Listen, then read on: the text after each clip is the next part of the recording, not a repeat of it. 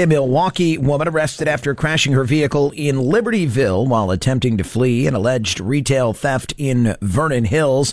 Shaquana Van Landingham. Oh, Shaquana Van Landingham.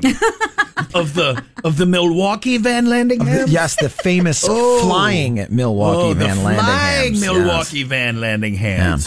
Yes. She was hospitalized after the crash. Oh, she had an incident. Yes.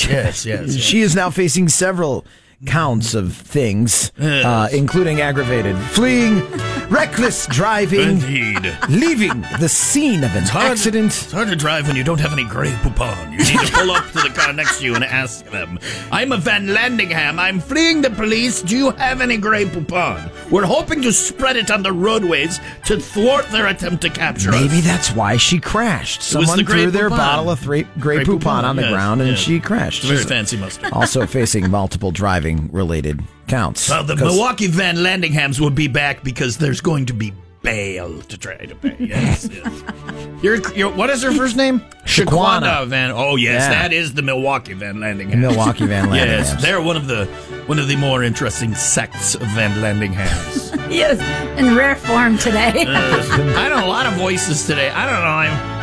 I may still be stoned from the weekend. I'm not sure. I was at a party with the Van Landinghams. We went retail thefting. Rich people do that now because they can buy anything they want. There are no more thrills in life. So they retail theft on the side. Shaquanda and the Van Landinghams were retail thefting in Libertyville. And gotta watch out for retail thefting from Vernon Hills, though, because the time before this was when they crashed into that fence and the passenger got impaled by the fence post. Yes, impaled is very painful. Yeah, yes. very painful when you get a wooden stake to the heart. You don't want that. He has a nickname now at our family outings. We call him Pokey Van Landingham. He's been poked. He's part of the Van Landingham family as well. Oozing from his wound still. Yes.